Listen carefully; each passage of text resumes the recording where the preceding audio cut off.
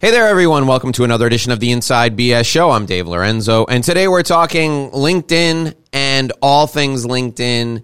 We're focused on helping you grow your business, helping you recruit better employees, helping you really improve your brand recognition on LinkedIn. And, you know, this is a show that came about because I hear people complaining all the time.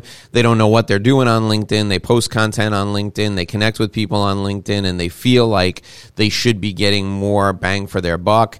And then on the other side of the spectrum, I have people constantly telling me that LinkedIn is the best resource for them. They attract a ton of clients using LinkedIn. They connect with more people on LinkedIn. So we've got the right person today to sort all this out for us. My guest today is Jonathan Baldock, and he is in an advisory role for Social HP. He's going to tell us all about what that means. And he's had over 10 years of experience at LinkedIn serving customers like Accenture, JP Morgan Chase, Johnson & Johnson, PepsiCo, IBM. I mean, if you don't know who those customers are, if you don't know who those businesses are, you've been living under a rock. He is highly skilled at social sharing best practices, utilizing data to build evergreen marketing channels, and he's an expert at social media recruitment, sales, and marketing strategies. He's going to straighten us out when it comes to using LinkedIn and making LinkedIn work for us. Please welcome Jonathan to the Inside BS Show.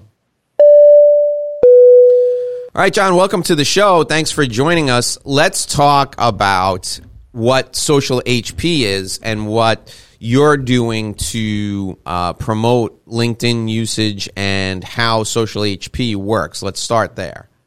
Okay, yeah, great. And thanks for having me on. Really appreciate it. So Social HP is an employee advocacy platform, and it's pretty, there's some similarities between it and others. There's a lot of organizations or companies out there that sort of hang up that shingle. And when I was at LinkedIn, we had one. It was called LinkedIn Elevate, and it has since sunset. And so I decided to do some consulting work and advise Social HP because they were very different than all the other platforms. Most of the platforms, you curate content, you make it available for your employees, and then you hope they log in and share it. And this is the 2.0 of that field. It's the only one that solves the big problem, which is my employees won't do what I ask them to do, especially if it's not part of their job. And so the biggest challenge with all SaaS software is usage. That was our big challenge when I was at LinkedIn with LinkedIn Elevate. We would typically get somewhere in the 20 to 25% average monthly usage range, whereas Social HP is the exact opposite. Our average customer is 80% usage, and we have a bunch of customers that have 100%. So this is sort of taking that whole platform and that industry and turning it on its ear. So basically, you post content and then the software helps people in the organization share the content that's been posted. Is that how it works? Yeah. So, if you have a decent number of employees, you want them saying good things about your company. Those are all going to help your organization do things that are measurable, like hire better people. It's going to bring in new sales. It's going to bring in marketing leads. And, of course, it's going to protect your brand. And so, through that, if you just ask your employees to go do it on their own, they're going to quickly say, I don't know where to find that. What is it you actually want me to say? And, of course, they don't want to take on that burden of becoming a social media marketing expert on their own because they've got their own job to do. And so normally a lot of that lifting needs to be taken away and, sort of socialized or put into a platform. And so that's what a platform like Social HP does, like all the other ones that do something similar. The big differentiator, though, is that with most platforms, once you ask them to do it, you have to sort of cross your fingers and hope they do. And we've built some functionality in, which is a do-it-for-me functionality. And so if you're taking care of an executive group, you can share on behalf of those executives, manage their social calendars, et cetera, without actually having to invade their privacy of having them give up their personal LinkedIn login and passwords and all of that, which is normally how it's done if I had to manage somebody else's calendar. So there's that, and then also the ability just to be able to scale it out. So if you have, whether it's 100 or 1,000, sales reps, and you need them to be delivering thought leadership and market information as well as company info, that's a lot of lifting. Whereas we can do it within just a couple of clicks, and salespeople are really happy to have that burden lifted off them as well. Yeah, I've seen there are several law firms that I work with that use either your software or other software where 2 or 3 people will write articles each week, and then all of a sudden everybody in the firm is sharing that article, and the software really makes it easy. It makes it seamless. Let's talk about that specific topic, okay? Because Sure. I work with folks who are independent professionals, and maybe they have 2 or 3 people in their firm. And some of them tell me, listen, I'm posting great content. I'll post content on LinkedIn a couple of times a week, or even some of them a couple of times a day. And they get, maybe a dozen views, and 2 or 3 people will engage with the content and click on, the reaction button, either, liking or, applauding, or any of the other, Sure. 3 things you can do up there. What's the key to getting engagement with your content? Let's say you don't have 20 people in your company that can share that post over and over again. Yeah. How do you get engagement as a business of one? So first, I would say we could start with social sharing best practices. Okay. And LinkedIn had a really great recommendation when I was helping customers on the Elevate platform. We had a ratio. So it was for every 6 pieces of content, you would actually have a ratio that you would hold, which is 3 pieces of thought leadership, 2 pieces of industry news, 1 piece about your company or you. Mm-hmm. So if all you're doing is perhaps focusing on just the you portion, my company, my services, my company, my services, your network will kind of take a bit of a they'll turn off a little bit to it, because all you're doing is self-promotion. So the goal here in giving that ratio is you're providing value to your network. Thought leadership.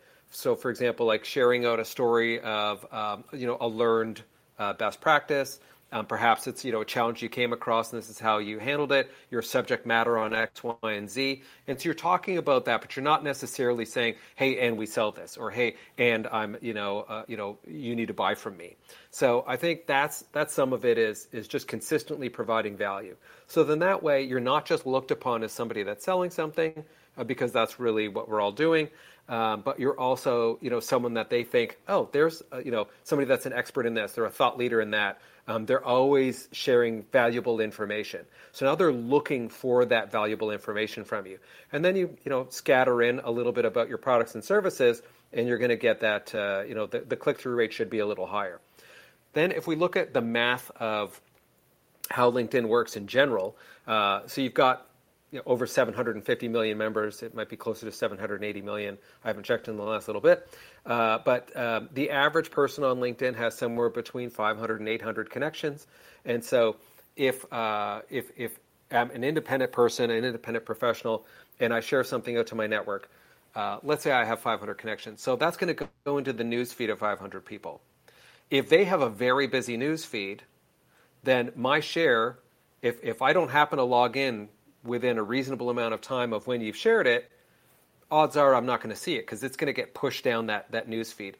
And I do some scrolling on my news feed, but I'm not going through my news feed constantly looking for, in case Dave shared something, right. Oh, where's the update from Dave? So that's where you're going to see, first of all, it will show up in the news feed of everybody you're connected to, but it may not be when they log in, so therefore they may not see it. You don't want to be too repetitive, meaning you don't want to share that same article 4 times a day to make sure it's in the newsfeed and you get in front of everybody, just because you're going to get annoying for the people that are in their newsfeed all the time and they see you constantly resharing the exact same thing.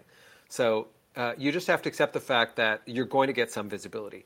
Just because people don't click on it doesn't mean they haven't seen it. So if it shows up in their newsfeed and they see the article and they see the headline, they're going to associate you with that article. So Dave shared this. And even if they don't click on it, they may think in their heads, oh, that's awesome. Dave just shared something valuable. So there's still recognition that's happening. So there's still good visibility, and that's important. Then anytime anybody does that public action, so like a comment, or a reshare, then that's actually going to go to whoever did that, their entire network. So now you're broadening the horizon, your reach. So even if you only get 3 clicks, 3 likes, 3 comments, whatever it is, that's still going to go into those 3 people, their networks. And so instead, if your network's 500 and each one of their networks is 500, then you've reached 2,000 people pretty quickly. So you're still getting that network effect, that amplification. There are some tricks and tips. Video always gets a good amount of engagement, so putting on a video is a good thing. But also, there are some articles that just do better than others, as long as there's some quality there. But for whatever reason, lists are amazing. So if you're like the top 3 ways to do this or the top 5 that, they do really well. I launched an app last fall, and I wrote I think it was the top 5 things I learned about building and trying to launch an app. And a lot of people, think about creating an app and launching it, and then they haven't gotten about to doing it. So I got a lot of engagement. I got a lot of people clicking and liking and commenting on it, and it was helpful. But I wrote it in a helpful way, and so those kinds of lists are engaging, and as long as there's value in the article, you tend to drive a little bit more participation. And then if you're thinking from a sales perspective, let's say I get I've got my existing clients and I've got my prospect clients, and I'm connected to all of my existing and some of my prospects. If any one of my prospects clicks any kind of like comment or reshare, then you're getting a lot of visibility into that organization. Even if it might not feel like a lot, you're definitely getting visibility. And the reason why I'll reverse it and say, if when I was at LinkedIn, I have over 300 LinkedIn connections. So if you get me to do anything publicly, 300 people at LinkedIn, it's going to show up in their newsfeed. The rest of my network as well, but 300 people at LinkedIn. And if I'm part of that decision-making group, the buying group, for sure I'm connected with the rest of the people in the buying group. So now you've got it in the newsfeed of everybody that's part of that buying group. So you are getting visibility into some of those audiences. It's really just about making sure you're selecting valuable content that's lifting all ships, and that you're consistent, I think, is something else, and just being thoughtful. All of those things weigh into a decent strategy for sharing. Okay, talk to me about frequency during the day. I want to talk about frequency in 2 different ways. I want to talk about frequency of varied content throughout the course of the day, and then I want to talk about frequency of specific content, like in a weekly rotation or a monthly rotation. And for example, I do a lot of video. And one of the things I discovered is that native video that's 10 minutes or less, because that's LinkedIn's limit, that I upload to LinkedIn is always going to do better than a link to YouTube. LinkedIn, correct. My impression, LinkedIn hates taking people off of LinkedIn, right? It's just natural social media behavior. They definitely want to keep people on the platform. Right. So native video, I upload it. I have so much content. I could upload 7 new videos every day. Does it make sense to upload more frequently at staggered times between, say, 9 and 9 a.m. and 9 p.m.?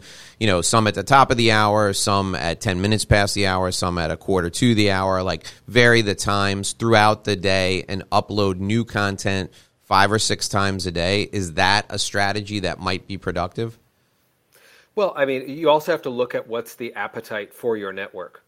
Meaning, first of all, if you've got great, valuable content and people are really engaging with it, and it's native videos, you're keeping people on the platform, and you're getting those likes and comments and reshares, then there's a strong appetite for it. But if you're uploading 10 pieces of video content a day, and you're not getting a lot of engagement, people might be switching off to it, right? So I think it's a little bit of A/B testing with your network to find out what's the appetite, and then also paying attention to almost like keeping a bit of a log for about a month to sort of see what times of day am I getting more engagements, and then just be more consistent with that, because there's probably times of day where you've posted things and there's crickets, and then there's other times of day where you've posted things and you've done well. If it's all similar kinds of content, that's a great way to identify when your network is the most engaged, days a week, times a day, things like that. If it's varied content, then you're also A/B testing the kinds of content, meaning this kind of story is more compelling, this kind of video is more compelling. But if you've got some similarity and really it's all providing value, but there's some similarity, then you're really just sort of testing out the time. Okay. Let's talk a little bit now about like a rotation. So I'll post a video and I'll post it we're recording this on the 29th of the month. So it gets posted today at 8 a.m. and then I'll schedule it for the 29th of next month at like 8:30 a.m. and the 29th of the following month at 8:45 a.m. Just rotate that content over the course of, a year. It'll go out 12 times at different times. Is that a decent way to try and spread the content out and continue to, give it some legs, even if it's a native video? I upload it brand new each time so that, LinkedIn sees that I'm trying to keep people on the platform, and I just rotate the content throughout. Does that make sense? I don't have a perfect answer for you. I think that's really, what makes sense to you and what you're experiencing from a value standpoint. I will say, LinkedIn wants your content. They want people to upload content. They want people to share. Yeah. And so if there's any way that they can help you to amplify that, they're not going to be shy about it. So if something's tracking well, there is an algorithm that will identify things and sort of push it to the top a little bit. And then periodically they will grab things and put it into their news feed to amplify it even more. So, I think more so it's about the experimentation of how do we title it? And, almost like, there's some value in being a bit of a copywriter, which is picking a really good headline, picking something that's engaging, finding a tidbit that's in that video to say, this is really valuable. And, like at the 3-minute mark, you're going to hear this. You should listen. Then that way people know to open it. They know, at this point, I should be paying attention. Those kinds of things are good because then you're setting the stage for the value. So you're setting up the value proposition, and then you're letting them know when that value is going to take place. Those are almost like if you're doing a presentation to an audience, there's that path of how do we do the presentation? Well, I say, I'm going to tell you something, then I tell it to you, and then I tell you I told you. Right. So that kind of process is still applicable in this particular case when we're setting up content. All right, so help us with the AI, with the artificial intelligence for the content. Is LinkedIn like YouTube in that it can deduce from the context of like a video, if we upload a video or, maybe a podcast link, that it can go through and, if you upload captions, it will extract from the captions what the subject matter of the video is? Or is the copy below the video or as part of the video, the copy that you post, is that, still the way LinkedIn will figure out what's in the video? Video is still relatively new for LinkedIn, so to be honest, and I wasn't that technical on that side and understanding how they were interpreting the content of the video. So I can't really comment to that, but I can say that the caption and the text that you put around it is valuable. You can also add in hashtags to make it searchable, and hashtags are becoming much more common on LinkedIn. And you can also actually add hashtags onto your company page, so that way when conversations come up that are within that hashtag, it'll say, hey, do you want to participate in this conversation? To make sure that you have the opportunity when something is really tracking well to be able to step it up and get involved. So I would say, those would be my notes, which is, be selective about how you're captioning things from a text perspective, and then also add in 1 or 2 hashtags that are going to be valuable and closely associated with the content. Okay, that's good. Let's talk a little bit about outreach now. I want to say 3 or 4 a day. I don't have so I had, my LinkedIn story is, at one point I did some kind of an open networker thing where the entire world connected to me and I didn't know anybody, and people were asking me for introductions to people I didn't know, and those people would ignore the introductions. So I took a step back, and what I did was I made a list of everybody that I knew who was on LinkedIn. I gave it to a virtual assistant, and I said, get rid of everybody else. Sure. So I went from 30,000 LinkedIn connections to maybe 1,100 or 1,200. And now I'm seeing things that from people that I actually care about, which is, I think, the whole point, right? You want to be connected to people that you care about. Now, there's a strategy that I'm using now where I reach out to people who I think might be good, either people for me to refer business to, people who could refer business to me, or people who are good clients, and I offer them something valuable. And I do it one time. I say, listen, I've got this thing that's valuable. If you want it, it's absolutely free. All you need to do is connect with me, and then I'll send it to you. And then, 5 people a day connect with me. And I reach out to 5 people a day connect with me, and I send them this link to a white paper. And most of them who connect with me download the white paper, and now they're in my feed, and I can communicate with them. And that works well, but it's a manual process. I see people who have automated this, and I get just blatant like that. These people don't even know me; they're not connected to me, well, and they're using a third-party tool, and they immediately try to sell me something. So, right. Give us what is the right way to connect on LinkedIn, and what is the wrong way to connect with somebody on LinkedIn? Okay, we've all done all of it. We've all done the right way and the wrong way. So first off, if it works for you, great. So, if you have 30,000 connections and you have an open network, and that's how you run your LinkedIn profile, all the power to you, no problem. Some people are using third-party tools, meaning they literally have zero idea who you are. They don't even know they're reaching out to you, and it's asking to connect. And it has a little intro thing that drops it in, almost like an email campaign. And so, and if they're doing that and they find some success in it, great. It wouldn't be my first choice. Your strategy, I think, is good. Hey, let's connect. I can provide some value. Super. I think that's a good strategy. Your culling of your network, it was, I think, a good decision. Ideally, you want to be connected with people you're doing business with. You can provide value, or they can provide value to you. Otherwise, why are you connected? Mm-hmm. And if people are just connecting with you for you to add value to them, and there's really nothing to, as an opportunity in return, I think it's a reasonable thing just to go back and say, hey, I don't see an opportunity for us to work together at the moment, but, if that changes in the future, I'm happy to connect then. And so, just being polite and acknowledging the invite's sometimes a good thing to do, unless it really looks like it's spam.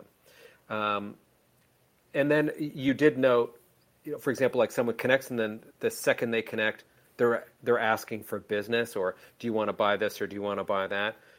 Not necessarily the best strategy. Usually you want to build a bit of a relationship, but if there's no reason to build that relationship, then again, what's the purpose of the connection? Mm-hmm. So, and even if, sometimes it's valuable because you know common people, and you're like, I think there might be an opportunity for us to work together in the future. That's all well and good. There's nothing wrong with those invites. I think you've approached it in the right way. It sounds like you've got a really solid network.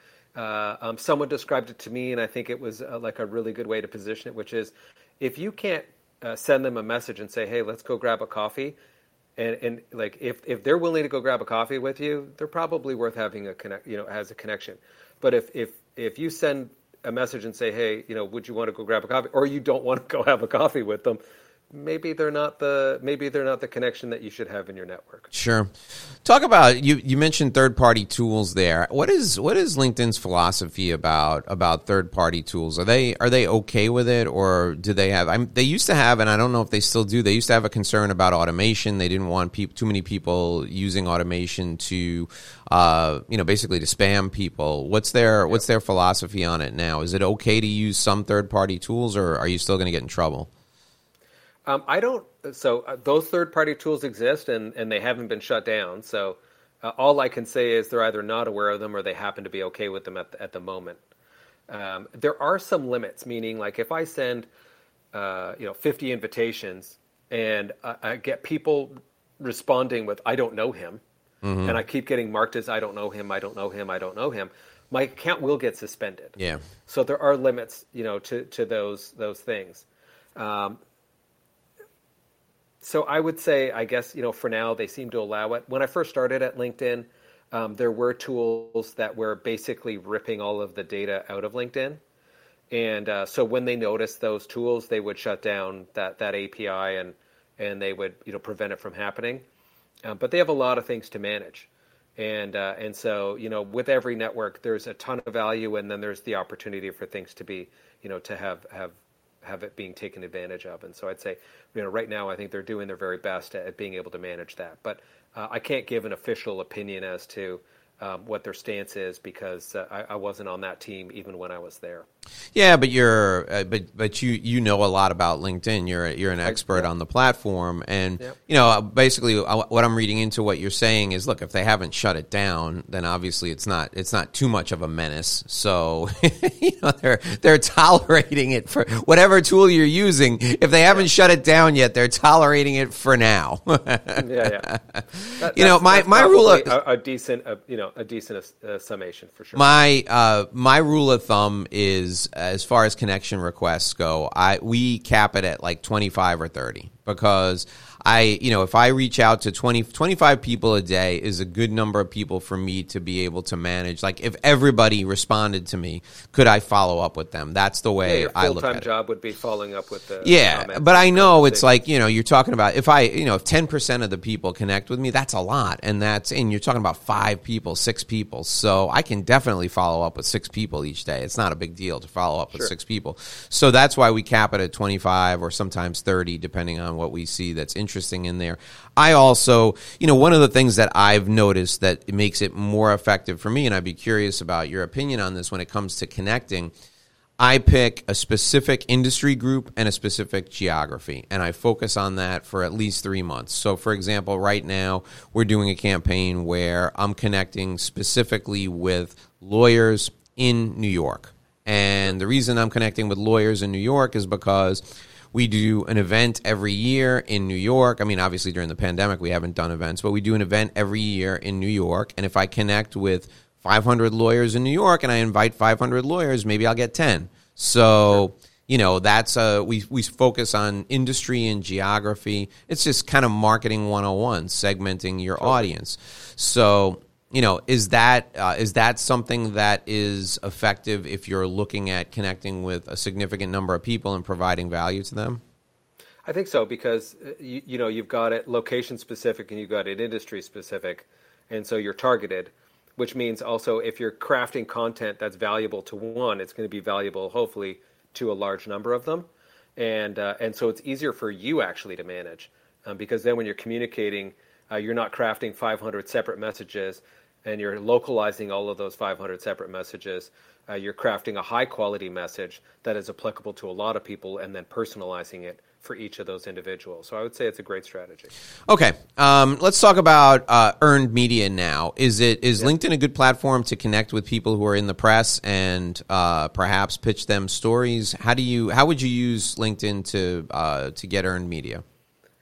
So first, let's talk about the categories. So there's owned, which would be your company page, your LinkedIn profile, things like that. Mm-hmm. And then there's paid, which would be, hey, I want to run a campaign LinkedIn. This is my target audience. These are my specifics, either through a LinkedIn rep, or you can do it. They have a lot of online functionality that you could just set your program up on your own. So those are the sort of two on the opposite ends. In the middle, you've got earned, which is when you're sharing content and you're getting those likes and comments. That's earned content. Oh, okay. You're separating and you're adding in like third party, for example, like PR, right, and whatnot, which in definitely in every respect is earned media, but it's a separate approach.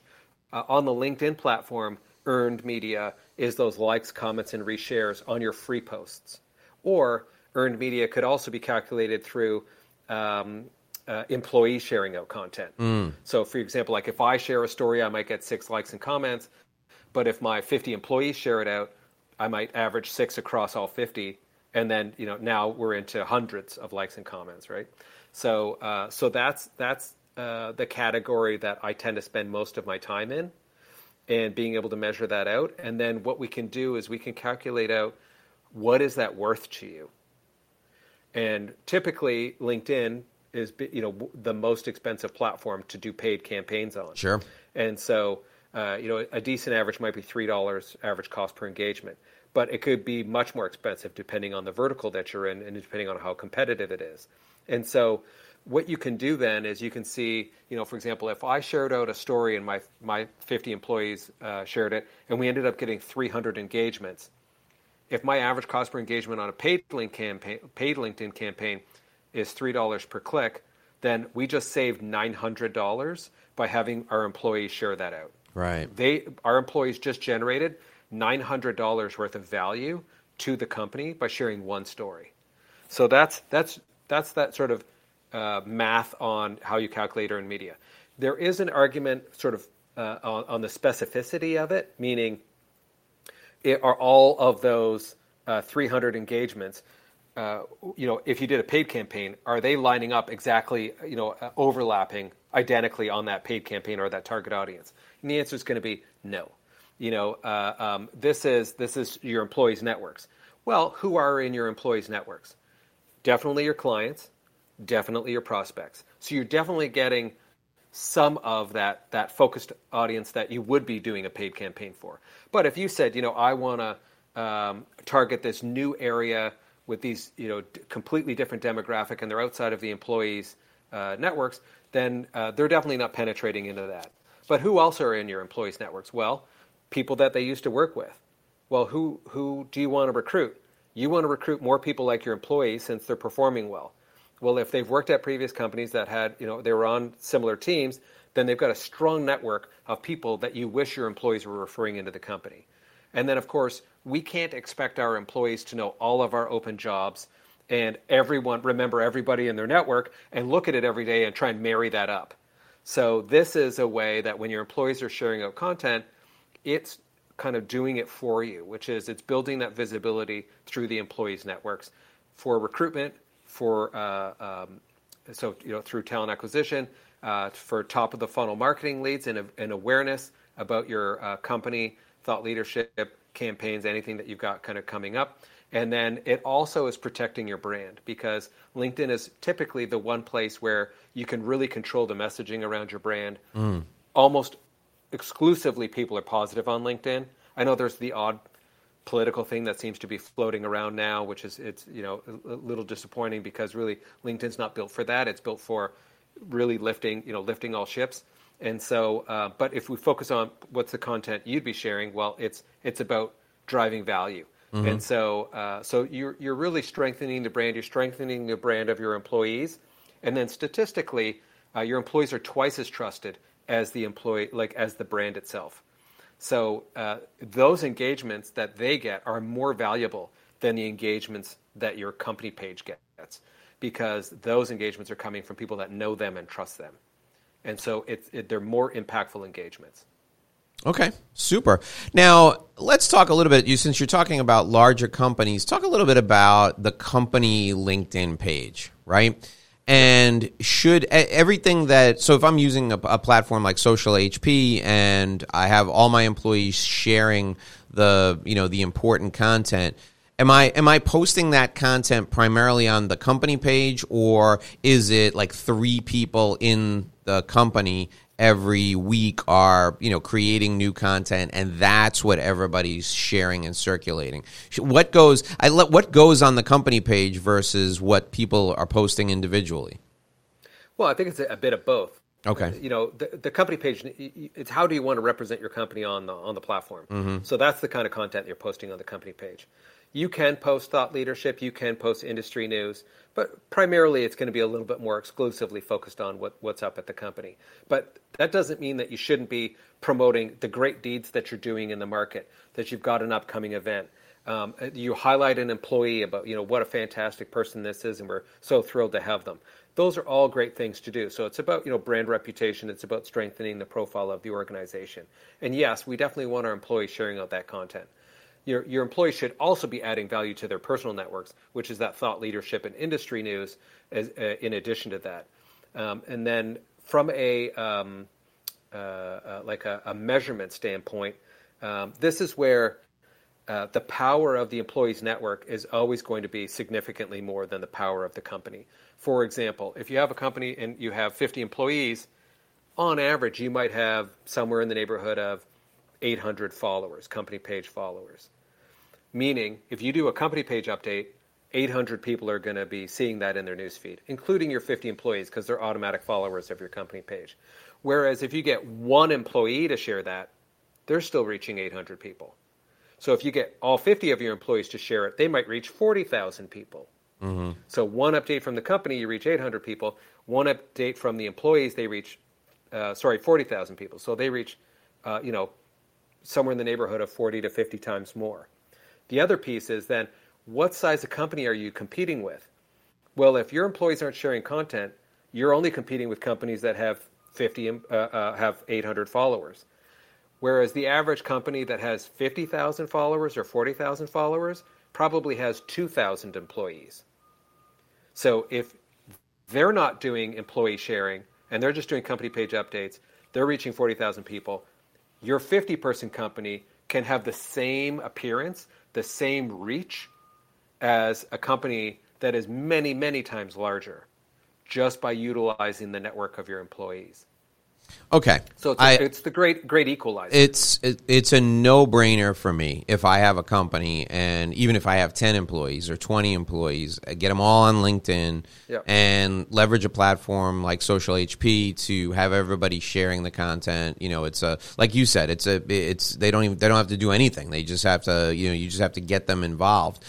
What if I'm a sole practitioner? Is there a way for me to develop a network and leverage Social HP with 5 other people, and we all share one another's content? How can we do that?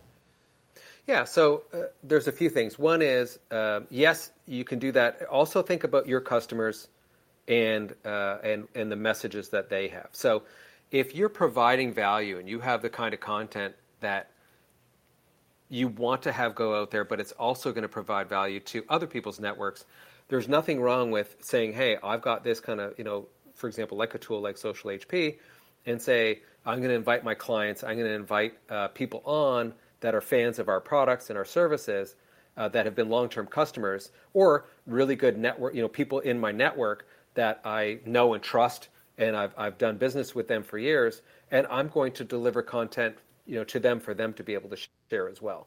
So there's that opportunity. Some organizations, even if you're a one-person company, if you have a software, for example, you may have people that are selling it on your behalf, distributors and things of that nature, resellers. And so delivering your content to those people to have them share it out is a definite opportunity for amplification. So there's many ways to be able to look at who's in my network. How can I provide value to them? And then also, how can they work with me to amplify my message? So you can you use Social HP for that if the people aren't part of your company? Sure. So in theory, you could have your own. Like I have a community of people that I work with. I could take everyone from the community and say, okay, here's what we're going to do. Everyone, give us your LinkedIn profile and sign into Social HP. Give us permission, and when anyone in the network posts something, everyone in the network will share it and see it. Yeah, you can do that.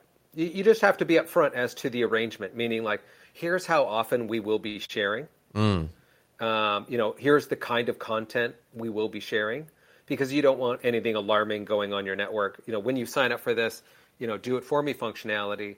And there's 2 types of ways to do that. One is an open calendar and one's a closed calendar. An open calendar means if I'm on your social sharing calendar and I opt in, anything you do will happen on my network. Meaning if you say, like, Jonathan's going to share this on Tuesday, I will be sharing it on Tuesday. So that's the open calendar. A locked calendar or a closed calendar means you can still build out the sharing over the course of the month. Like, hey, I want these people, and I'm in it, to share once a week or twice a week, and this is the content that they should be sharing. And then what happens is the day before it's scheduled to go out, I'll get an email saying, hey, this is about to go out on your network tomorrow. Can you just review and approve it? If I ignore it, it won't go. But I can review it, I can personalize it, or I can just hit approve, and then it goes out. And then that way I've got that sort of final say.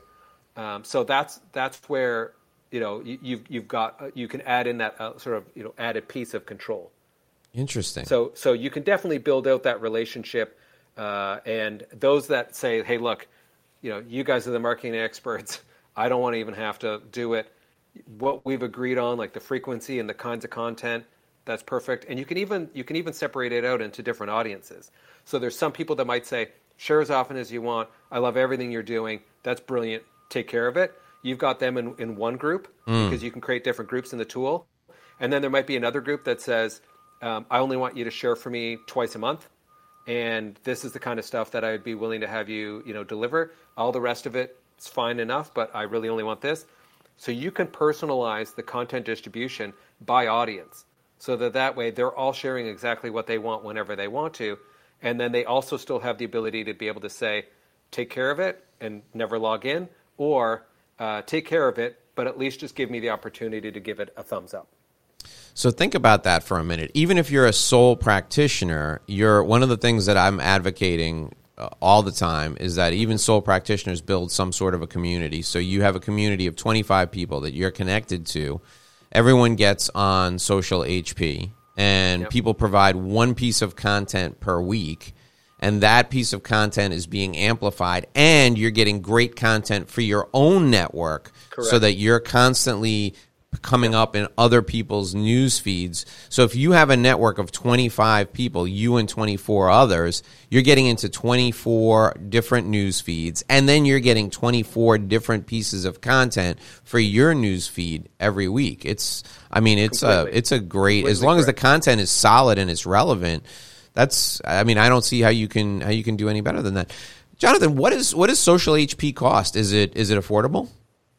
Yeah, so when I was at LinkedIn, the smallest campaign I ever did for a client was $10,000. Yeah, I'm sure. And it lasted a couple of weeks, and it was very valuable because it's targeted. It's very, very good. Yeah. Social HP is an evergreen channel, meaning it's always on, and you buy it for the year. So for 50 people, it's $4,500. Okay. So it's cheap. Yeah. It's really cheap. You've got the ability to be able to amplify not just one message, but as many messages as you want, as often as you want, for an entire year. Yeah. So it's very, very very valuable. Awesome. Your cost per engagement's like pennies on the dollar in comparison. Now, again, if you do a paid campaign, you're very targeted.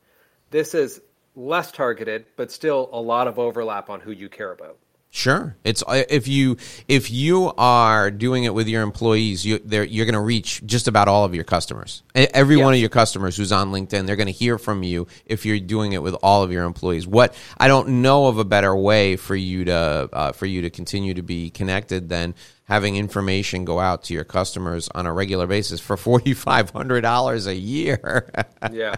That's, it's a great value. All right. So if people want to get involved with Social HP, where's the best place for them to go? Where's the best place for them to find out more? So a couple of different ways. One, they can just go to socialhp.com and they can click around and check it out. Second is they can email me. I'm jonathan@socialhp.com. So nice and easy. And then the third way is they can just look me up on LinkedIn. And so it's just Jonathan Baldock.